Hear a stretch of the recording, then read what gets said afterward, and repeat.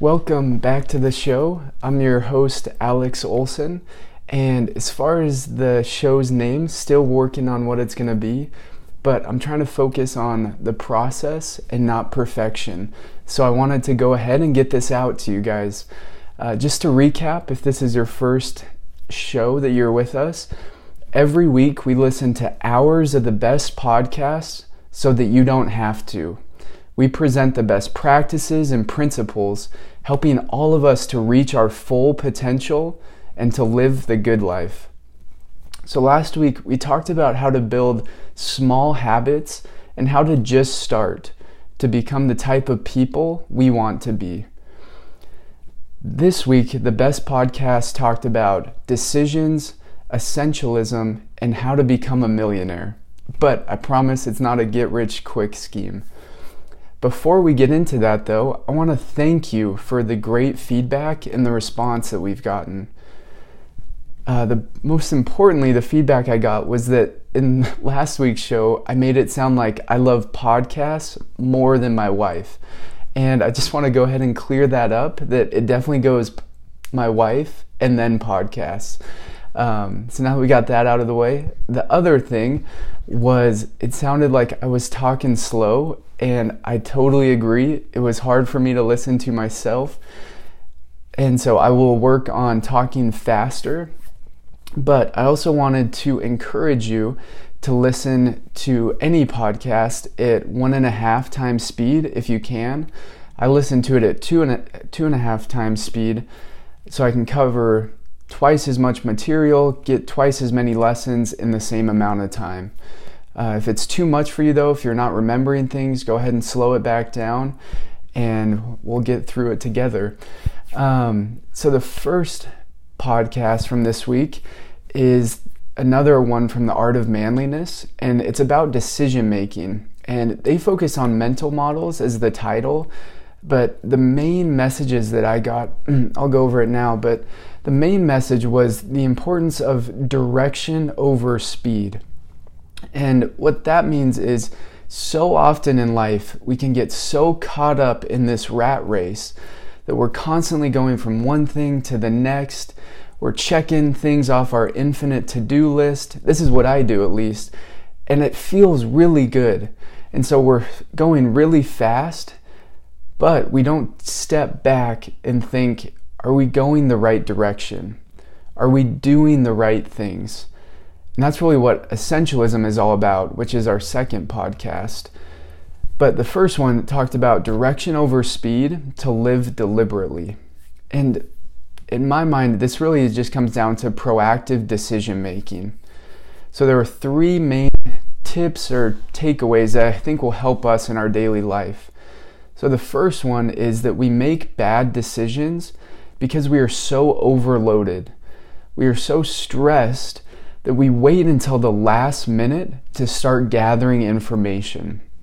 And because we're in such a stressed state, we overvalue whatever information we can get, regardless of the source or the strength of that information. So instead, we need to make time to prepare for our upcoming decisions. We need to slow down and schedule structured time just to think about them and to let ourselves work on them over time. And we can also use mental models, which are just different ways of looking at a problem, and that can help us make the right decision. So for example, one example that they gave is we can argue explicitly for the other side.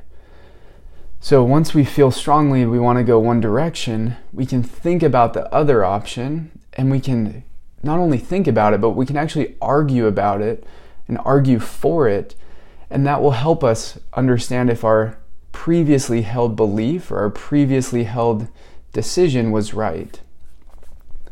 The second tip from this podcast was to just focus on not making dumb decisions. And I love this so much, not just because I've made a lot of dumb decisions in my life, but also because I remember when I was younger, I used to always play ping pong with my family. Yeah, we're pretty athletic, playing ping pong. But something I really remember from that is I wasn't very good, but I always tried to beat my dad. And I'd always tried these really hard shots, and I'd always try to slam it on him. And he'd always say, Alex, don't beat yourself. And that was such a powerful lesson for me, because I think so much of life is just not beating ourselves. It's not putting ourselves in bad situations or bad environments where we make dumb decisions. When I was working at the Pentagon, I had a great leader, and we were planning a conference. It was on helping people in the military become stronger physically, mentally, and emotionally. And as we were planning this conference, the leader kept asking this question that was so powerful for us. She kept asking, how could we fail? And as we did that, because I think when we plan something, it's so easy to focus on the good things and just assume that everything's going to go well. But instead, as we thought about how could we fail, we thought about the logistical issues that we had to work through. We thought about how speakers could go wrong. And it really forced us to refine and make our product so much better. And the last part on not making dumb decisions is I'm currently a resiliency trainer in the Air Force. And when I teach these lessons with younger recruits, something that I have them ask themselves whenever they get in a tough situation is, what am I missing? And that's so critical, because in any situation, we're not going to see the whole picture. We're only going to see that small percentage, and we're coming to the situation with so many biases and so much background experience, and so many things that will change our decision, that we really want to think, what am I missing right now? And the last part on decision making is from this podcast that Shane Parrish talked about, is the importance of reflecting on our decisions and learning from them. So if something doesn't go very well, we want to think about, why was that? But also, if we make a great decision, think about, what was the process that led to that, and how can I repeat that in the future? So moving on to the second podcast, this is another great podcast. It's called The Tim Ferriss Show. And this episode was with Greg McKeown. I hope I'm pronouncing that right. And it's titled How to Master Essentialism. And I'll just go through the 3 phases or steps of essentialism so that we can better understand it. First, we need to define what is essential and why it matters. The second is, what are you willing to give up to do it? And the third step is to make what is essential as effortless as possible. So I should have started with why essentialism and why I like it so much. But I think in today's world, it's so easy to get caught up in everything going on. There's so much noise around us that it's really hard to focus on what actually matters. And essentialism forces us to take that step back and think about what is going to matter in 10, 20, 50 years from now. And then we can really focus on those things that will help us and our families. Just some other points on those steps. I really liked how he said it's easier to go 100% than it is to go 95%.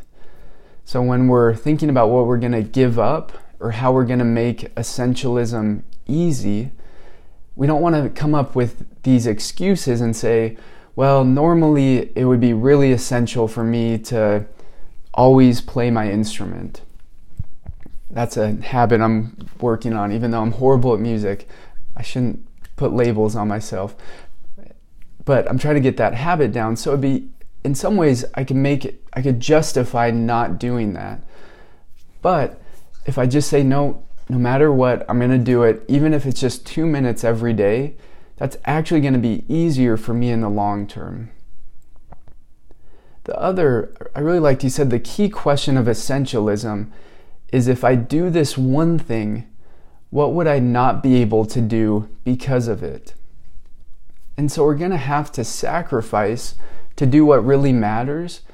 But I think we'll feel happier and more fulfilled as we do that. So it's not necessarily a bad thing that we have to give up these things. In the short term, it might be hard, but in the long term, we'll look back and we'll be so grateful that we did. But he does recognize, he says that learning how to say no is the hardest part. And so to do that, we want to have a design partner, he called it. We want to have someone in our life that will help us identify what is truly essential for us. And then they can check us on that. So if I'm saying that what's essential to me is spending time with my family, and then I'm thinking about going on a trip by myself, that might be really necessary for me to be good and there for and present for my family, but that might not line up with what my goals. And so I could have a design partner who could say, hey, you say that spending time with your family is really important, but you want to do this other thing.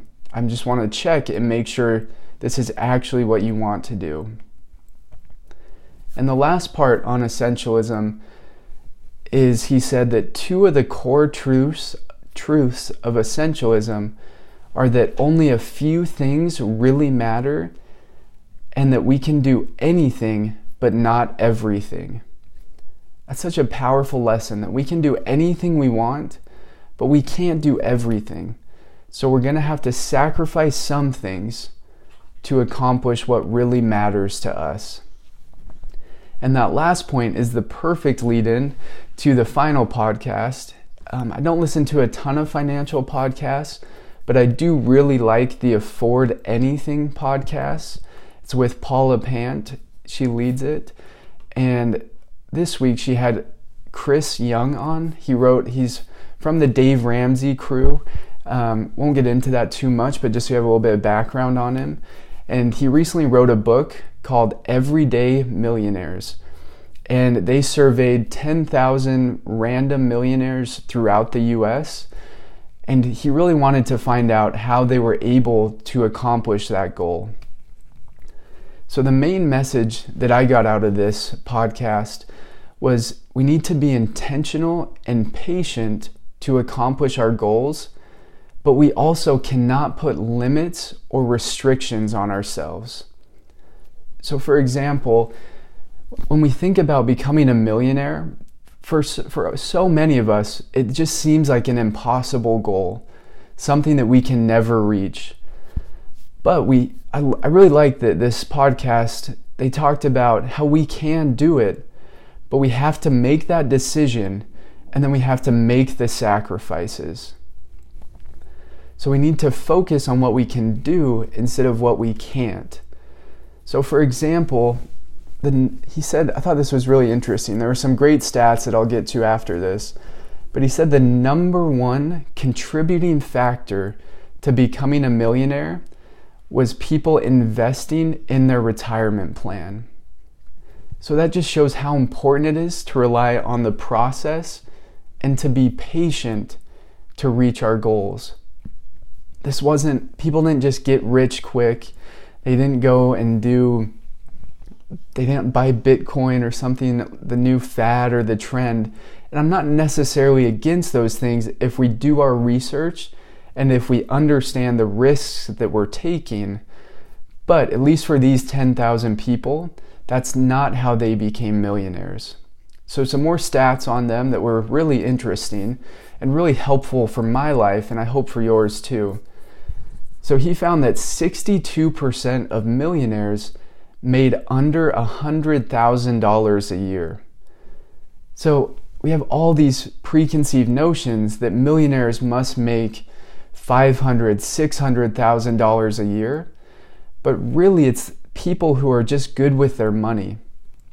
And so we don't have to make an incredible amount to have a lot in the long term. Another interesting stat that he found is that half of millionaires had a B average or less in school. So these were not the perfect A students, and they weren't the people who were just crushing every test, but that just shows that we can always reach our goals. So we don't need to say, oh, I would take this great job, but I don't have the right GPA, or I don't have the right college degree. These millionaires, instead, they just focused on what they could do, and that's what led to their success. And the last stat that I thought was really interesting, he said that on average, these millionaires gave away 12 to 15% of their income. That seems like a really high number to me, but it was powerful to see that some of these stereotypes that we have about millionaires, about how they're greedy and they hoard all their money, how it's really not always true. That a lot of these people are very generous and are giving back. What I'll end this week's show on is the 5 characteristics of millionaires. So he said that the 5 characteristics of millionaires that he found are that they first take personal responsibility. They second, practice intentionality with finances. Third, they are goal-oriented people. Fourth, they are hard workers. And fifth, they know that building wealth takes consistency. And so this wraps up today's show. So we talked about decision-making, essentialism, and how to become a millionaire. And most importantly from this week, I just really thought about how important it is to think about our direction and not just focus on our speed. And as we do that, we can find those things that really matter in our life, and we can make a difference with them. And as we do that, we'll be successful both financially, but more importantly, we'll be successful with our family and our friends. Great, well that's the end of today's show. If there's anything that we can change to make this better, if there are other podcasts that you'd like us to listen to for you, please let us know. I hope you have a great week though, and that's all right. Thanks, bye.